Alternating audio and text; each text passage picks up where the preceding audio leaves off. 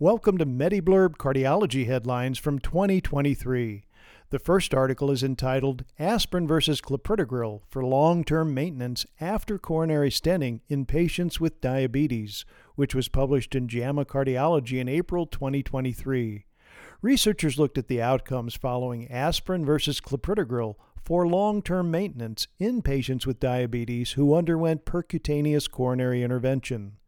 In this secondary analysis of the host exam randomized clinical trial, evaluation was done in regard to the 24-month composite endpoint of all-cause death, myocardial infarction, stroke, readmission due to acute coronary syndrome, and major bleeding in patients with and without diabetes.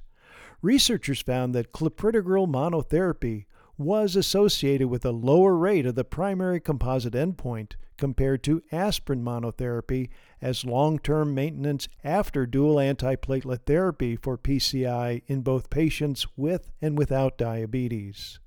Therefore, clopidogrel might be considered rather than aspirin in patients who have undergone coronary stenting and successfully completed dual antiplatelet therapy regardless of diabetes status. A July 2023 article in the New England Journal of Medicine questioned whether testosterone replacement therapy in middle-aged and older men with hypogonadism causes increased overall cardiovascular risk.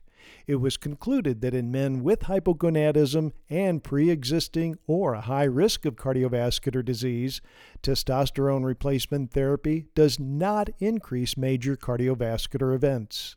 However, a higher incidence of pulmonary embolism, acute kidney injury, and atrial fibrillation was noted in the testosterone group.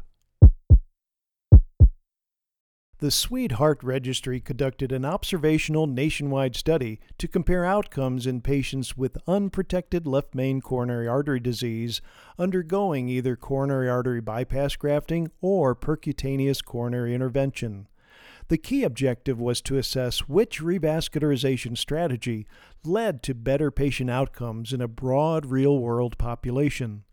The study's conclusion highlighted that CABG was associated with lower mortality rates and fewer major adverse cardiovascular and cerebral vascular events compared to PCI. This was determined after adjusting for both known and unknown confounders in the study's diverse participant pool. The median follow-up period for this analysis was 4.7 years.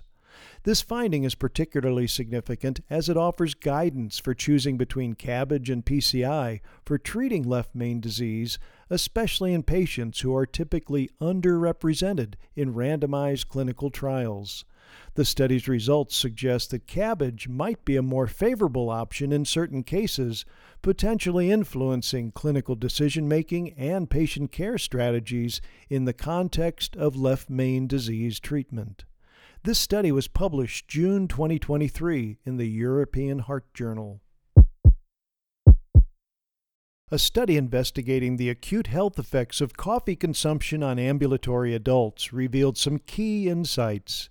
Involving 100 adults, this prospective randomized case crossover trial focused on the effects of caffeinated coffee on various health parameters. Participants were equipped with a continuous electrocardiogram device, a wrist-worn accelerometer, and a continuous glucose monitor to record relevant data. The study concluded that consuming caffeinated coffee did not significantly increase daily atrial premature contractions compared to avoiding caffeine. Interestingly, the research also suggested that while coffee consumption might lead to more premature ventricular contractions and increased physical activity, it could potentially result in less sleep. No clear link was found between coffee consumption and serum glucose levels.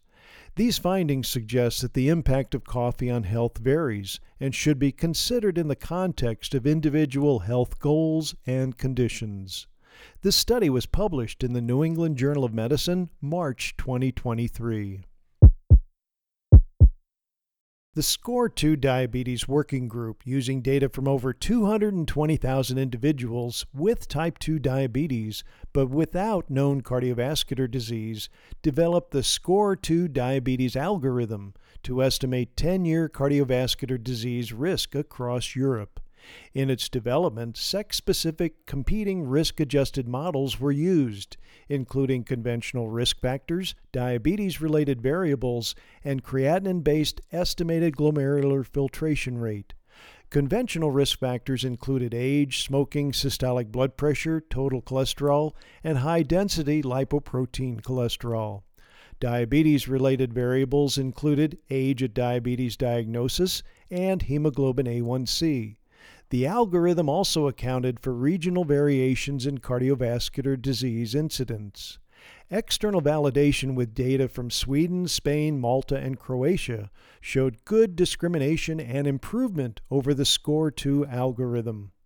Their new model potentially aids in identifying high-risk individuals, enhancing cardiovascular disease prevention strategies, and guiding resource allocation for preventive interventions across diverse European populations. This data was published in the European Heart Journal, May 2023. For MediBlurb, I'm Dr. Jim Dwyer.